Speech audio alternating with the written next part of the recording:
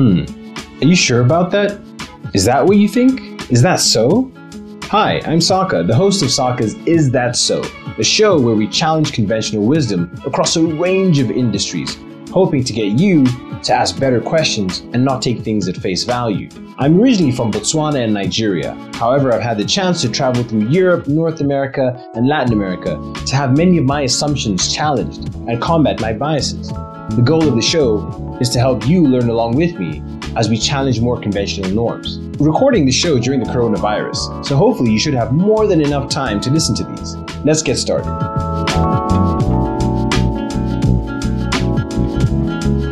Welcome back to another episode of Sokka's Is That So? On today's episode, we'll be talking about the misconceptions surrounding data and cybersecurity. Very sexy stuff, guys. The reason why this is pretty important is because it touches every aspect of our lives, something that's really pervasive, whether you're using a phone, tablet, Windows computer, whatever it is. This is something that we should all be thinking about, and I thought it's worth exploring. Later on, we'll be speaking to someone called Jeff. Jeff is an expert in cybersecurity from an investigative journalist perspective, and he's worked with the BBC and a few other key companies, or portfolio companies, should I say, that are actually investigating these types of topics on a more pronounced basis. But with that said, let's kick the show off.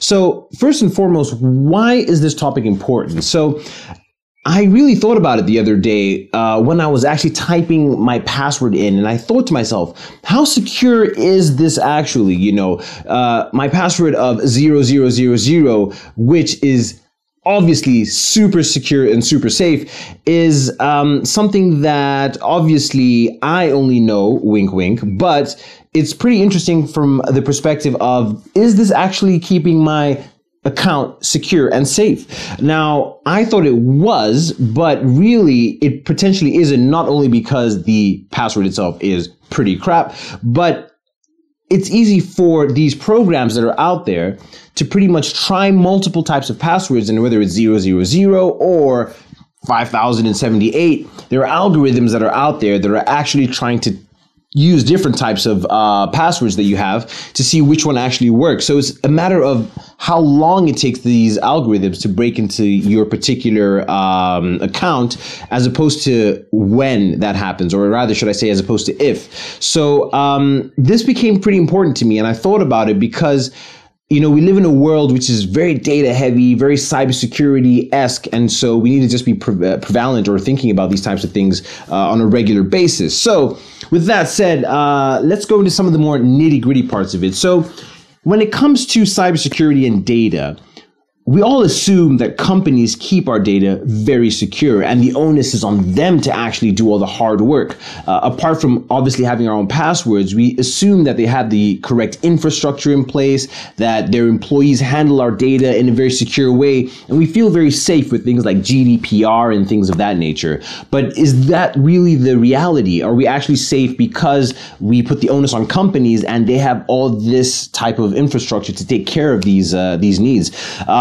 The reality is, I don't think so, or not as much as you'd think, because I work at a fairly large company and I've worked with small businesses and large businesses, and it's actually harder for small businesses to have good cybersecurity infrastructure. Now, you'd think that most hackers want to get into the large companies, but it's actually easier for them to get into small and medium-sized businesses, the people that have the most vulnerability and simultaneously the least amount of money to spend on these types of initiatives.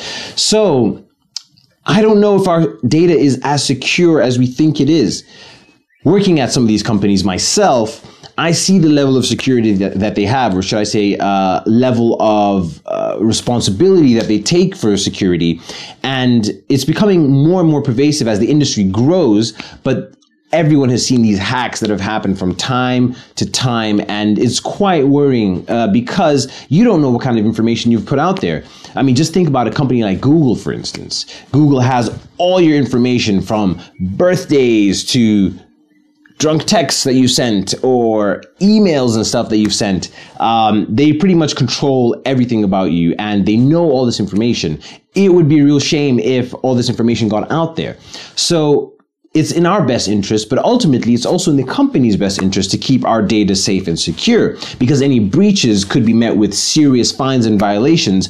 In fact, here in Europe, it could be up to 2% of revenues if there was a serious cybersecurity breach. Now, 2% might not sound like a lot, but if you're a large company, that could be the difference between profitability and a loss for that year.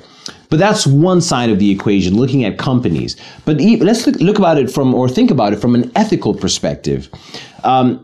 Right now, there is the notion or the conception out there that these things are just going to happen and there's nothing we can really do about it. But whose responsibility and how is it in society, and how do we view our data as a whole? Who actually owns our data? Is it us? Is it the corporations? Is it a government? For the most part, you would think it'd be us that owns our data, but that's not the actual truth. For the most part, it is corporations whom we've given consent to actually have our data that are free to use it in any which way they see fit. Now, whether they use this to make better products for us, which is a benefit, is something that we all assume is what they're doing. However, there could be malicious, or let me not say malicious, but there could be other intents and purposes for that data, which could be, negative. And the ethical boundaries between how they can use our data is something that we're largely leaving to corporations to determine for themselves. So is it a matter of we need to own the data as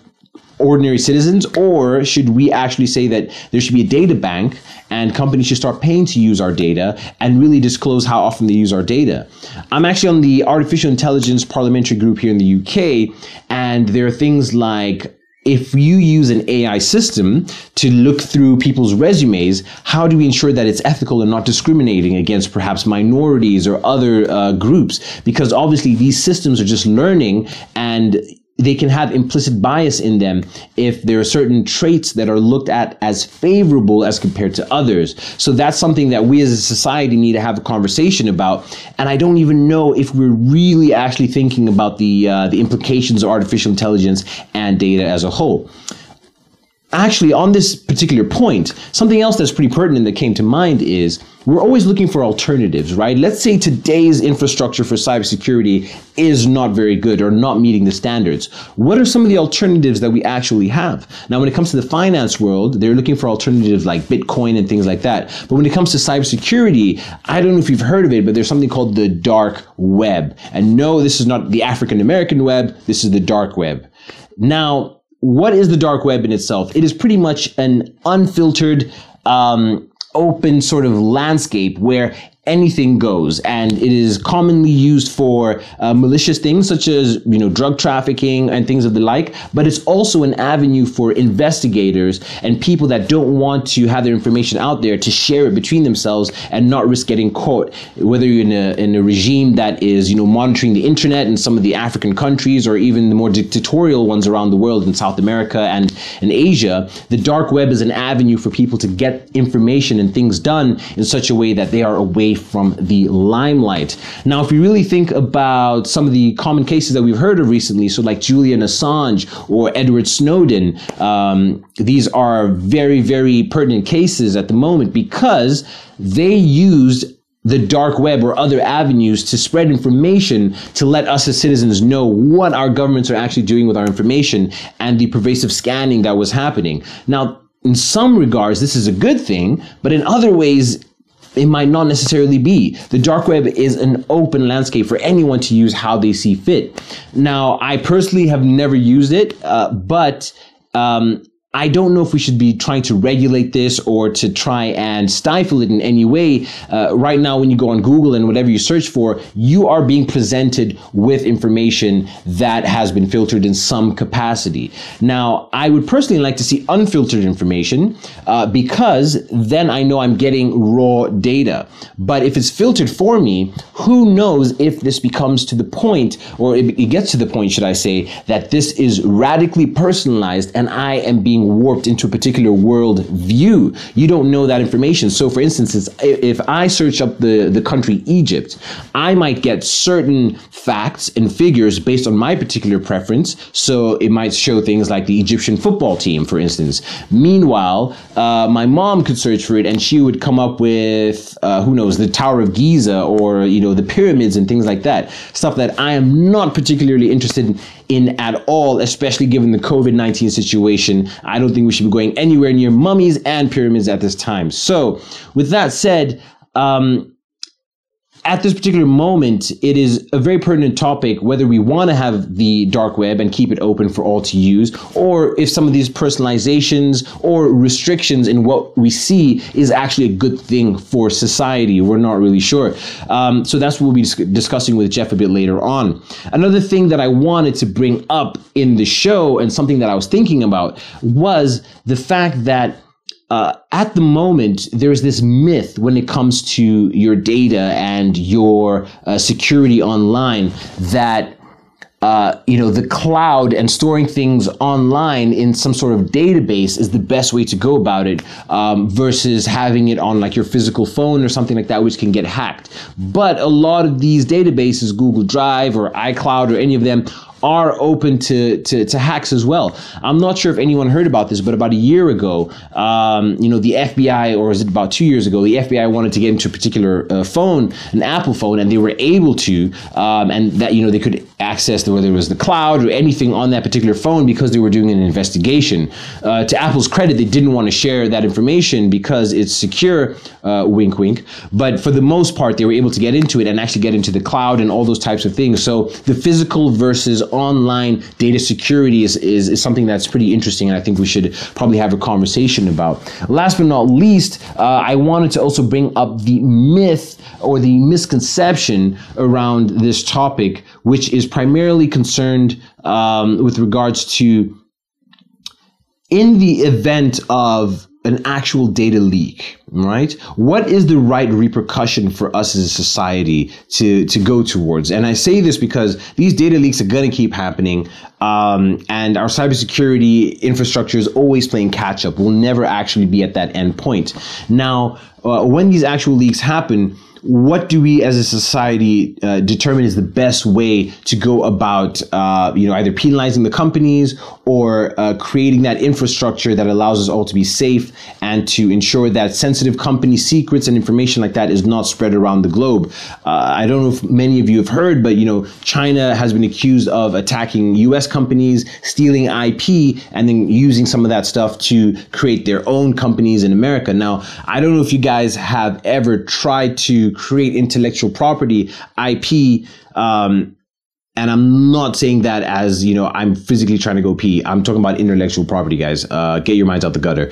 This is something that is, pretty hard to create in the first place. It takes years and it takes billions of dollars to actually do. And when you have it stolen, your company could be at the risk for, billions of dollars on the hook. Your competitors now have that information and they can come into your market and create the same product for even cheaper. There's multiple ramifications for this. So in other words, what happens when there's a data breach and we as a society have to now deal with the repercussions of it? But enough about me. Let's have a chat with Jeff to see what he thinks on the topic, and hopefully we'll learn a thing or two. So first and foremost, we'll start off with understanding where we currently are in this climate in terms of the surveillance state, because we know that over the past couple of years with things like Snowden or even Julian Assange, a lot of surveillance has become more prominent in society, and given COVID and a few other things happening, it seems like it's only getting worse. From your perspective, how extensive is the surveillance state at the moment, and is it getting worse, or are the checks and balances starting to work as society gets more relevant? Well, it's really interesting. So one of the things about coronavirus that I found quite interesting is obviously there's now the idea that we can use technical means to track and trace people who might be infected or who might be spreading an infection. And there's concerns about the invasion of privacy. There's concerns about all that. What I find interesting is the techies and tech security people, particularly people who've worked, in government on this sort of stuff, are saying, compared to the amount of data that many people every single day give over to people like Google and Facebook, the amount of data the government's asking for is actually really small.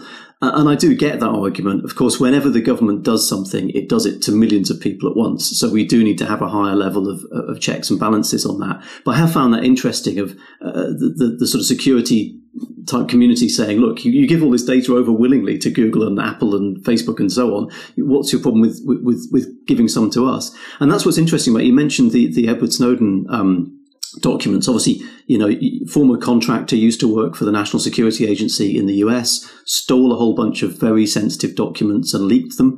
And what that revealed was that the US government had effectively made arrangements, it seems, with social media companies, among them people like Facebook, to and Apple and Google and so on, and Yahoo and so on, to get access to information that those companies stored. Now, that only works if you and me and everybody else is feeding information into those companies. So there's an interesting sort of question here about whether it's government surveillance we need to be worried about, or whether it's our willingness to give over massive amounts of information to private companies that then get told by governments, hang on, you need to share this information for us. And what's interesting is, in the UK and the US, we do have systems in place. There are committees that review this stuff.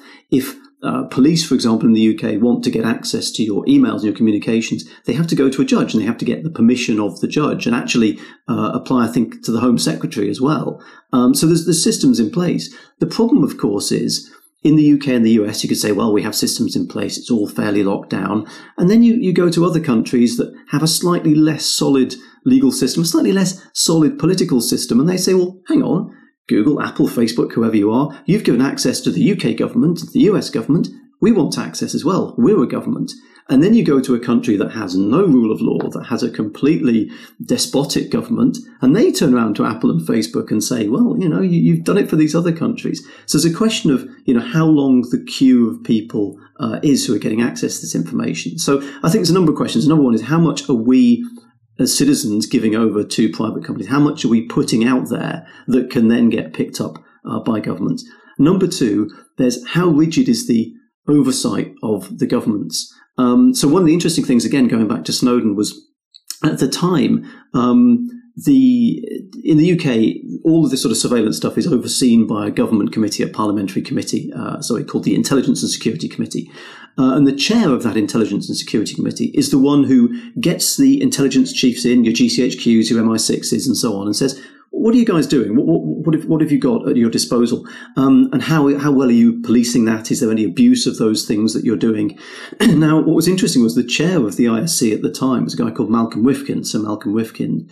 When the Snowden documents broke, my sense for how he, and I guess therefore the committee, responded was to say, well, what's the problem? These guys are all doing it in the best interests and so on. It didn't feel like the people on that committee had my interests at heart as a citizen of the United Kingdom. It felt a bit like the committee was saying, well, hang on, we need to protect the intelligence agencies. And I was thinking, well, no, you're elected MPs. You exist to protect my rights, not their rights. So I did feel, in terms of how well the UK government and presumably other governments oversee the intelligence agencies and their surveillance systems, I felt at that point wasn't robust enough. And I still think there's room for a committee of people, not just MPs, but experts, privacy experts, security experts, and members of the public, to get access to this kind of stuff. It's sensitive material, but there are ways around that, and to see what the intelligence agencies are doing, and to decide as a society whether we think that level of surveillance is right or wrong. I mean, in terms of the coronavirus stuff, it's absolutely fascinating the reaction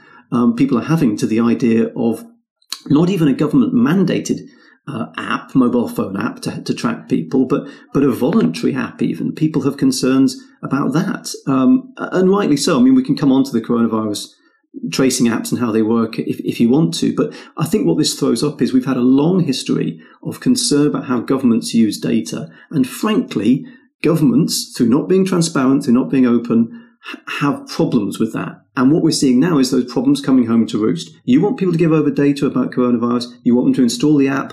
They need to trust governments with data. And I don't get the sense there's a huge amount of trust out there among the public. Yeah, trust seems to be at an all-time low in general, whether it's the political arena or the business arena or finance. Trust is really low.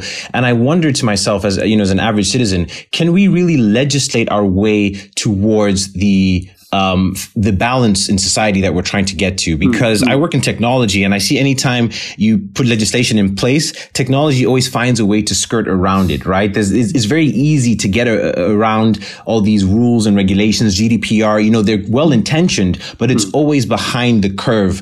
And technology always seems to find a way around it. So is it a matter of legislating our way towards it? Or is there some other type of social contract that we're going to have to come to in order for us to be able to come to the utopia or a better way of working in the world when it comes to data surveillance and those freedoms that we're willing to give up?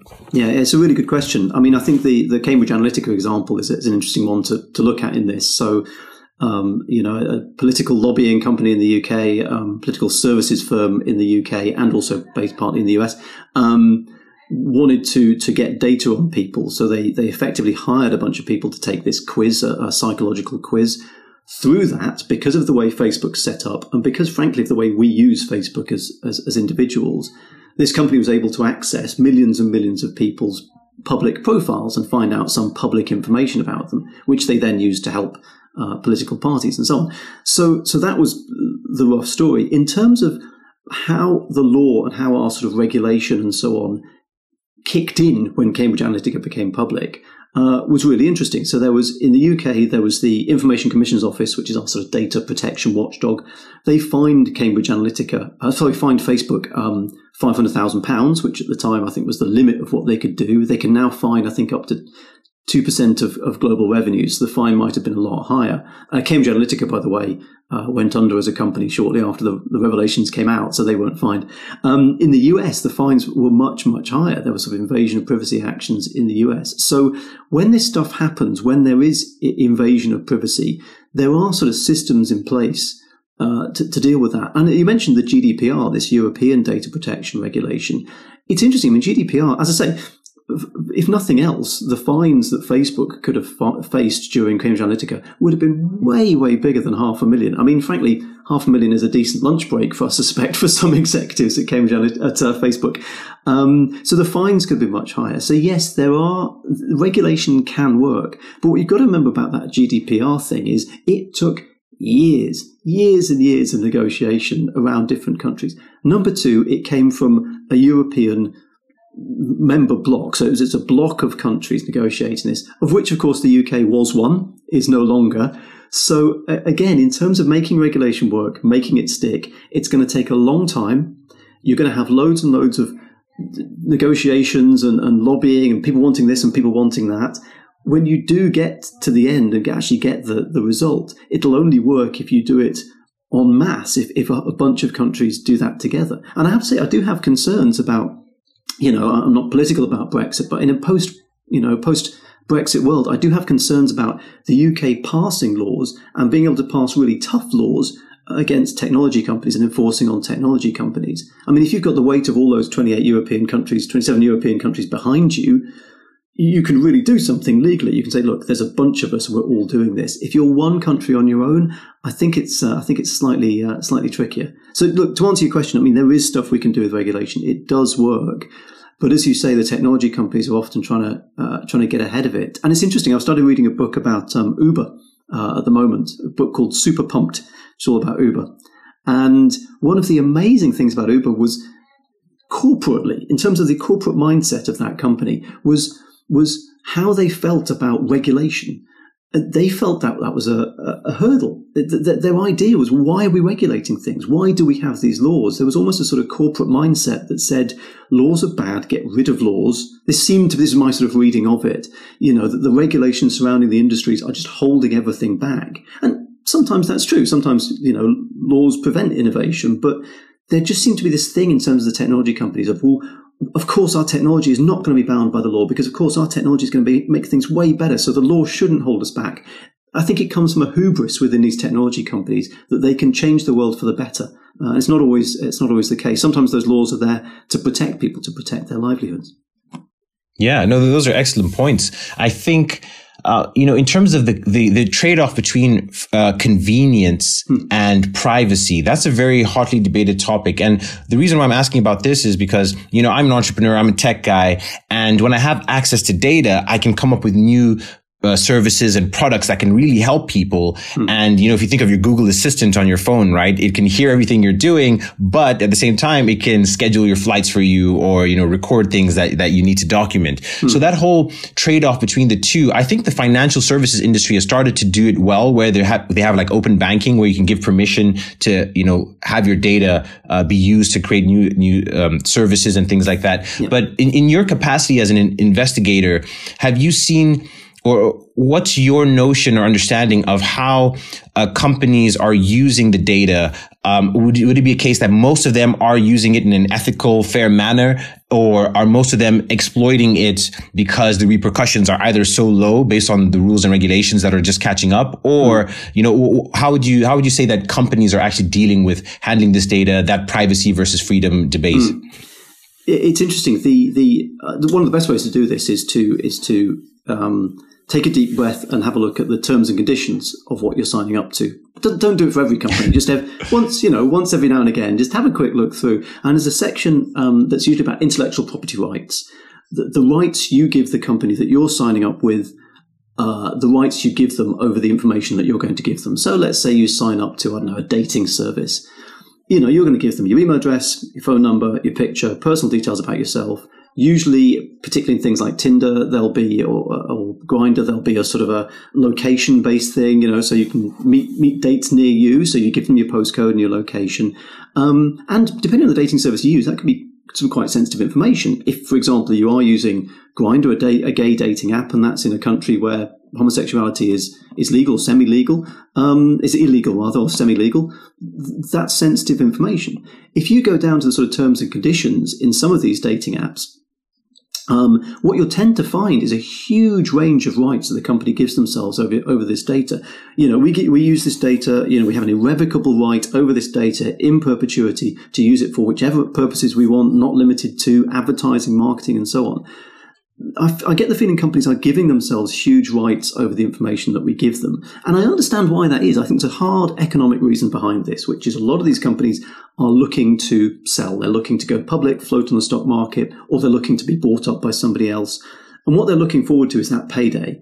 And if when that payday comes, when they sell the company or they sell their shares or whatever, if an investor turns around and says, okay, what rights have you got over all this data? You've got loads of data. What can you do with it?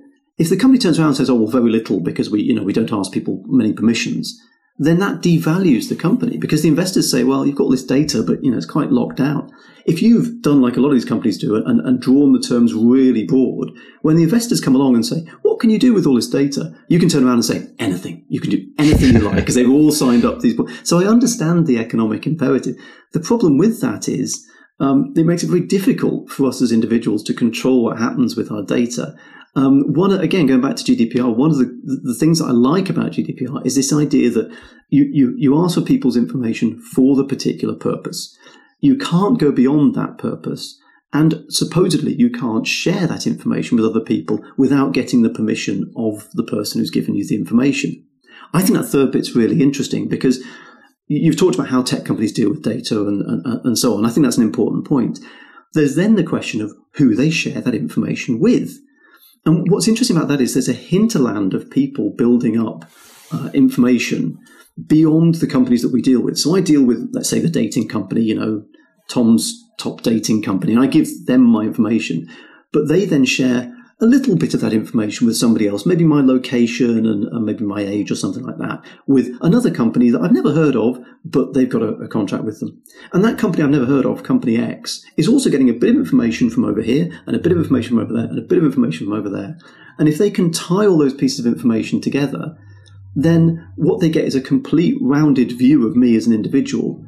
And what's interesting is for me, I don't know that Company X has that view of me because all I know is I've given a bit of information here and a bit of information there and a bit of information there. But somebody in the background has gathered it all together.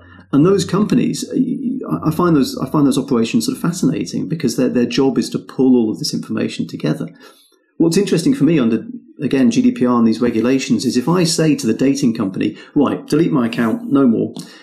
how much are the dating company going to go into the chain of people they've given the information to? Are they going to turn around to company X and say, please delete that data? And by the way, please delete all of the other data stores that were linked to that data. So the dating company has given some information to company X has put it together here and put it together here. If the dating company says, company X delete Jeff White's data, does that mean company X has to delete all the connections they've made using that bit of data I've given to them? So there's this whole sort of system and network sort of built up in the background. And in terms of convenience and security, though, you talked about the convenience and privacy. Frankly, what I've just described, how many people are going to go into that? It's far more convenient to enter your email address, get a date, and just be blind to the consequences of what's going to happen to your data. So I worry people will often choose convenience over security.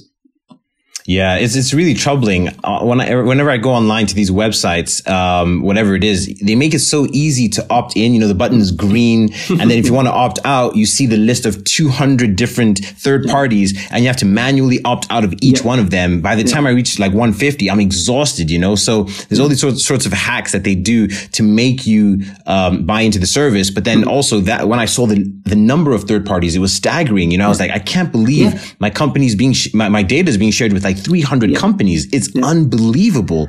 And what's amazing is I've spoken to, there's been some really interesting conferences recently trying to kind of work this out. Because obviously after GDPR came in, it's a big shock to the industry.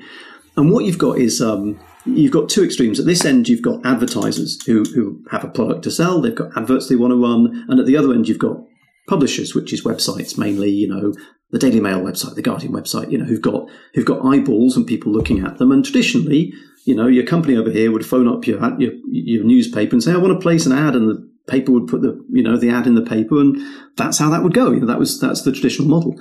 Now there's an infinite number of intermediaries taking the money and the insights and so on from the advertising companies and funneling it through this whole industry towards the actual website that the advert goes on. And that industry in the middle, that's all of those companies you've talked about, the dozens and dozens you see when you try and opt out of cookies. It's them. Those are the companies. Websites, publisher websites, are littered with technology from dozens and dozens of companies you've never heard of. And the reason publishers do this, by the way, is they get paid. So if I'm an advertising company and I want some insights into people, I can go to, you know, a big publisher, a big newspaper website and say, could I pay you for each month to put a little bit of code on your site that just tracks this bit or just tracks that or just gets this bit of information? And of course, you know, if you're one of these newspapers who are losing money, people aren't buying papers anymore, you'd say, well, this is an extra source of money. So they stick the code on their website. And so that's why you have these dozens and dozens and dozens of companies you've never heard of who've all got a little bit of the newspaper's website. What worries me is A, as I say, where's that data going? B, from a security point of view, that's a real problem. So there was an amazing story, I think, started a couple of years ago. Ticketmaster was the example. So Ticketmaster sells tickets to concerts. You go on Ticketmaster, you get your tickets to Ed Sheeran, you fill in your credit card, bang, off you go. You go into the concert. What the hackers did was they thought, well, breaking into Ticketmaster seems pretty tough. But on Ticketmaster's site, there's loads of other bits of code from all these other companies that, you know, people have never heard of. And some of those are really small and probably easy to break into. So they broke into one of those companies, which allowed them then to break into the Ticketmaster site and scrape people's credit card numbers as they were entered. See, this is the thing. It's not just a privacy risk. It's also a security risk when you've got 24 companies you've never heard of all running bits of code on your site. That did keep me awake at night, I'll be honest. Yeah, it's quite nerve-wracking. And towards the advertising portion that you spoke about, you know, there's the whole understanding of personalization, right? Which is great. And sometimes I get worried because as a regular consumer, I think to myself, am I being presented with information to maximize a company's economic profit or to skew my thinking in a certain way? And am I not being presented with information because people want to hide it? And I'll give you an example, which was really frightening actually the other day. I watched the news, the BBC, and I remember one of the, you know, these COVID daily updates, and the person, one of the officials mentioned that just because the person has COVID-19 on their death certificate, their death certificate doesn't mean they actually died of COVID-19. We haven't actually tested it, but the ONS data shows that they died of COVID. And I was like, wait, did I really just hear what I thought I heard? And so I tried to find this clip again, and I went on Google and I typed in the person's name, the date they said it, and like 2 or 3 lines of what they said, and I couldn't find the information.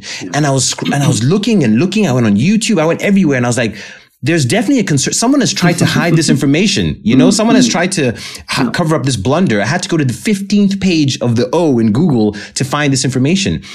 What's your perspective on that? On people, on personalization, and also being presented with a distorted worldview? I mean, it's kind of scary. I mean, it's interesting. So I worked for an internet company back in 99. It was when I first started getting involved in technology. And what people failed to realize about particularly the advertising boom during the dot-com boom was that personalization drove the entire thing. The reason the web got big was because if I'm an advertiser and I'm going to sell, I don't know, Jeff White's hair product, I can stick an ad on the side of the bus, and I don't know, a few thousand people will see it, but it's an advert for, I don't know, men's hair shampoo. So half the people who see it obviously aren't going to be interested because they're women. You don't understand when you just put an ad on the side of the bus who's going to see it. Contrast that with the internet. A site like, I don't know, Men's Health can say, well, all the people who visit our website, most of them are going to be men, they're going to be interested in grooming, put your advert on our site. And so the internet company I worked with were charging megabucks for adverts because we could say to people, your ad will get in front of the eyeballs it needs to get in front of. We're not going to waste any of your ad revenue. We can micro-target this. The micro-targeting, and again, this came up during the Cambridge Analytica thing, the idea that you could micro-target voters on their particular concerns. That micro-targeting fueled the web. It's created, the web that we have in front of us right now. So the personalization that you've talked about, the sort of evil apple, if you like, in the kind of Garden of Eden that is the internet, that is it. The personalization is the poisoned apple. The problem now is it's got so advanced that, as you say, 2 different people reading can see 2 different things. Now, a publication like the BBC News you mentioned, for example, that's really interesting because one of the good things about the BBC, for all its faults, one of the good things about the BBC is it does generally have one website, sticks to one website. What you read on that website is there and is generally there when you go back. What concerns me is as news organizations get increasingly into personalization, and by the way, Facebook for most people is now considered almost a news organization. A lot of people get their news from Facebook and Twitter and so on. What's important to realize about these services is everybody gets a different Facebook. Your Facebook looks different to mine. Your Twitter looks different to mine.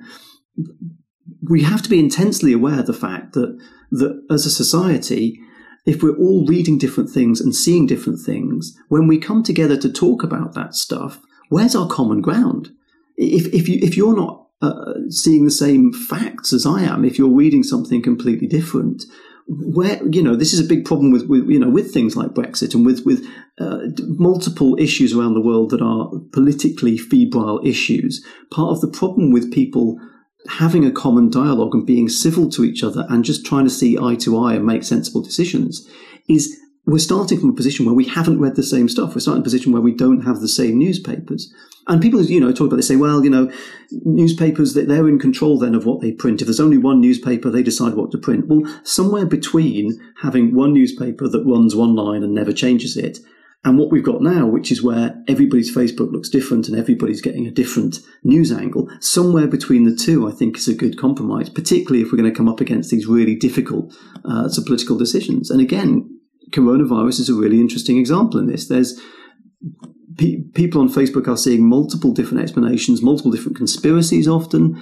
And what's interesting is it's now got to the point where there's a backlash against a mainstream media where, for example, there's a conspiracy about 5G being behind coronavirus. People are interested in looking into this, and I don't blame them. It's something you might want to look into. But when mainstream media says, well, actually, we've spoken to a bunch of experts and none of them can pin coronavirus on 5G, there's a backlash against mainstream media as though they're sort of hiding something. And that's, I think, where we've got to, that the personalization has led us down this path where we don't have a common language anymore. It does worry me. Yeah, we for society to function, there has to be some common ground. If not, it kind of all goes to chaos, and we're starting to see that fall apart in the Western world, especially. But something to build on top of that is, when I really think about it, currently people are looking for alternatives, right? People are looking at alternatives to finance. So they're looking at Bitcoin. They're looking at alternatives to the political arena. There are shoots in the US of like independent parties, even though they'll probably never get anywhere. But, in the UK, people are looking for alternatives. Now, when we look at the internet or data, there are things like the dark web, or people will look at alternative streaming sites because they're getting censored on maybe YouTube or Instagram. They'll start to go to Vimeo and things like that. These alternatives, which are unregulated and, sort of free for all, which is what people want. What's your perspective on those alternatives, or what are some of the best alternatives we can present to people than the current status quo? Is it to go to the dark web? Is it to use Bitcoin? Is it to use the ones that are being offered to us, or is there something else we can do completely? I think it's interesting. I think it's a really interesting question. And what's interesting about the things you've talked about, Bitcoin and the dark web and so on, and the kind of unregulated video sharing websites, is at the moment, they're often associated with fringe and sometimes illegal activities. Particularly the dark web, it's a classic example, is what most people know of the dark web is its use in kind of drug sales sites and for legal hacking services and so on. I think what people have missed in that is that there's a increasing use of dark web technology by journalists and by publications. So if you want to leak information to a major publication, it's often dark web technology that they ask you to use so that you can send the information secretly. So that's certainly starting to kind of enter the mainstream.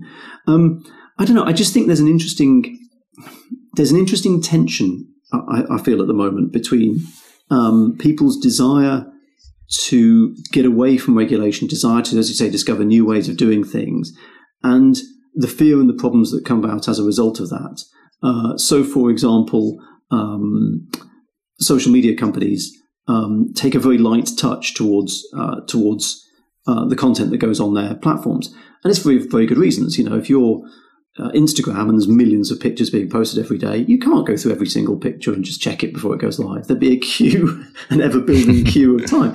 Your Instagram update will go live in 2 years. So there is that issue of trying to police stuff before it goes live. What's interesting is under European law, social media companies, tech companies generally, are not liable, and this is civil or criminal liability. So even if you put something criminal on one of these sites, they're not liable for the stuff that's been uploaded, legally liable, until they're told about it. So if you spot something infringing on Instagram or whatever, you can tell them about it, and then they are obliged to take it down. But when the stuff goes up, as far as I know, there's no legal liability that they have to vet everything as it goes through. That's really starting to shift now. That's really starting to change. There's this idea in the UK, it's being discussed, of a duty of care that a social media company has to have some system in place to vet stuff as it comes through and to spot stuff as it comes through. So I get the feeling there's an interesting tension between, on the one hand, people wanting a totally free internet and wanting to be free of all the old ties that bind them. But it's a classic thing of when you get what you wanted, when you get what you came for, did you actually really want it? Do we want a world in which any content, no matter how harmful, psychologically damaging, revenge porn, all of that sort of stuff, do we want a world where that's beyond regulation? So do you see the tension there? I think there's an interesting back and forth that goes back.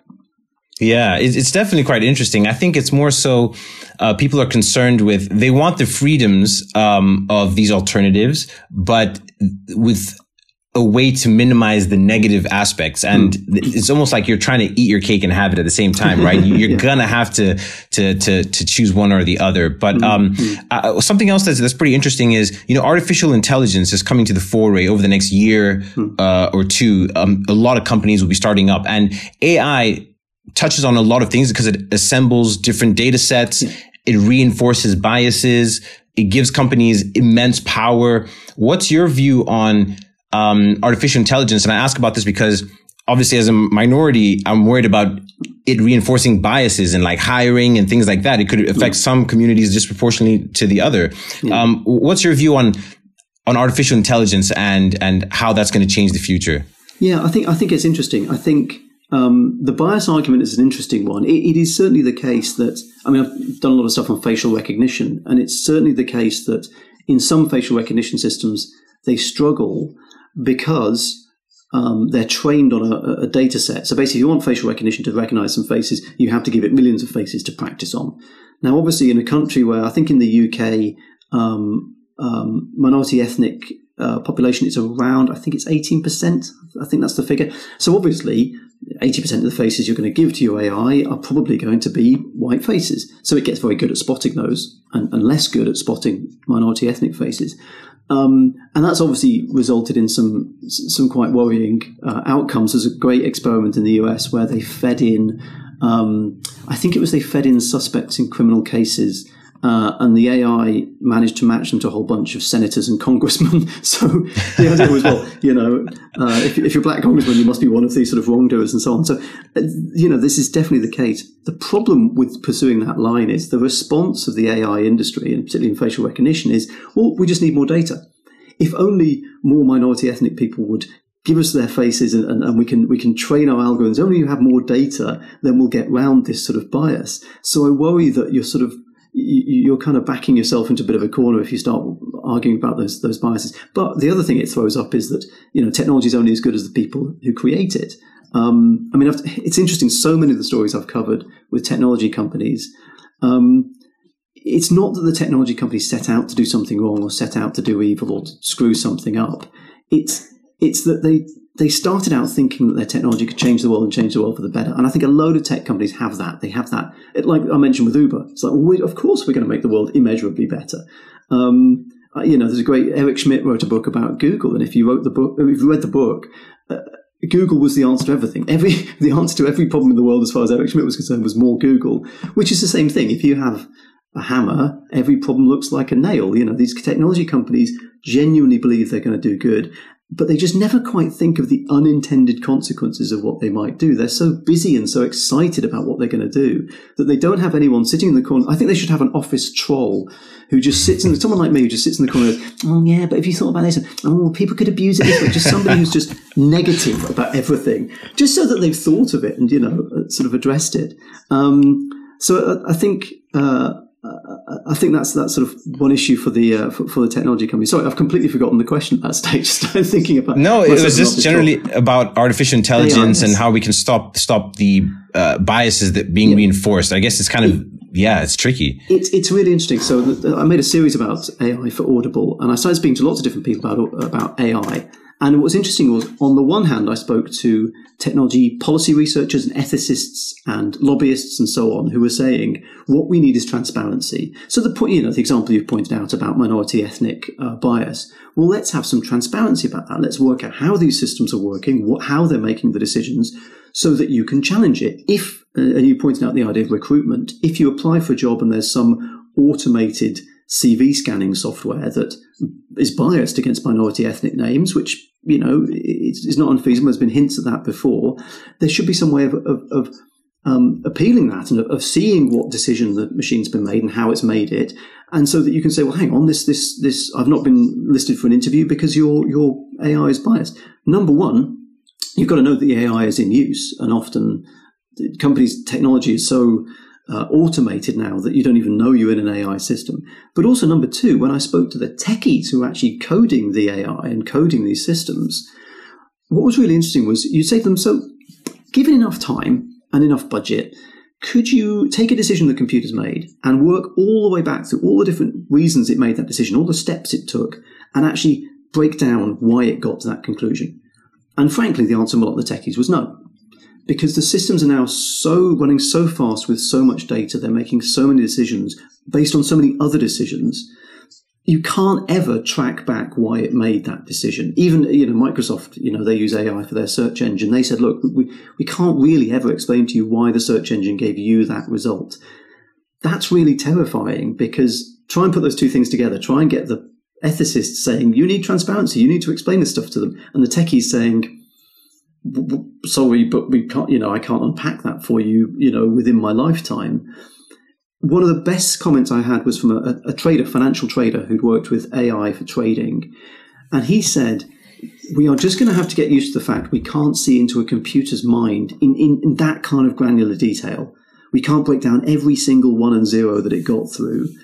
We can do a lot, but we can't get there. And I think that's where the wiggle room is. That's where the tension is in the future. Is how much are we going to be able to trust AI if we can never get down to the absolute ones and zeros of how it made the decision? Are we willing to say, well, I kind of understand roughly how it got there, but look, as human beings, the doctor makes a decision in the GP surgery.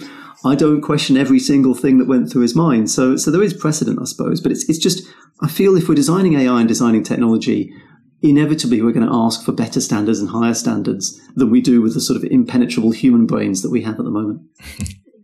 Yeah, no, that's excellent. Thanks so much, Jeff. I think you've had some really valuable insights. If there's any advice you could leave with our audience, what advice or recommendations would you leave with them? I think it's this really. As the coronavirus, has shown us, technology is all around us and can be really helpful. And God knows what we would have done in a pre-internet era with the coronavirus. I mean, it's an interesting thing to think about. So, it has wonderful benefits to us. However, part of the power, there's that great quote from Spider-Man, with great power comes great responsibility. Yes, you can use all of these technologies and Zoom and Teams and all these and House Party, but the quid pro quo is you have to do a bit of digging and dig a bit deeper into how this stuff works. That's our responsibility now. And again, we have Facebook, Twitter, Snapchat, Instagram, with all these great social media services. Again, that's great power. The responsibility then on us is to go, well, I can share. Should I share? Do I need to have all of this stuff out? If I do share it, what's going to happen in the future? I mean, a load of people shared their pictures on Facebook because Facebook said, upload your picture. And then you get companies coming along like Clearview who scrape Facebook and grab all of your pictures and use them on facial recognition. So it's not just thinking now, how's my data going to be used? It's thinking in the future, how could this data be used or perhaps misused and abused? Sounds good. If anyone wants to hear more about you and the work you're doing, how can they find you? Best place on Twitter, ironically, for all I've said about social media. It's Jeff White, so Jeff with a G, White like the colour, and then the numbers 247. Well, that's it for today's episode of Saka's Is That So? Thanks for joining us. Jeff was an excellent guest, and hopefully you guys learned a thing or two about cybersecurity. It's an all-encompassing topic, and one I thought was very interesting because it touches boundaries such as ethical, business, and cultural all at the same time. If I was to leave you guys with any pieces of advice, it's that there's an app called Telegram that you can use if you want to send information or text without it being spied upon in general. Also use two-factor authentication. That's something you should check out. It's where you don't only put in your very safe password, but you also get a text or something like that, which you've seen with the likes of Google and a few other types of companies.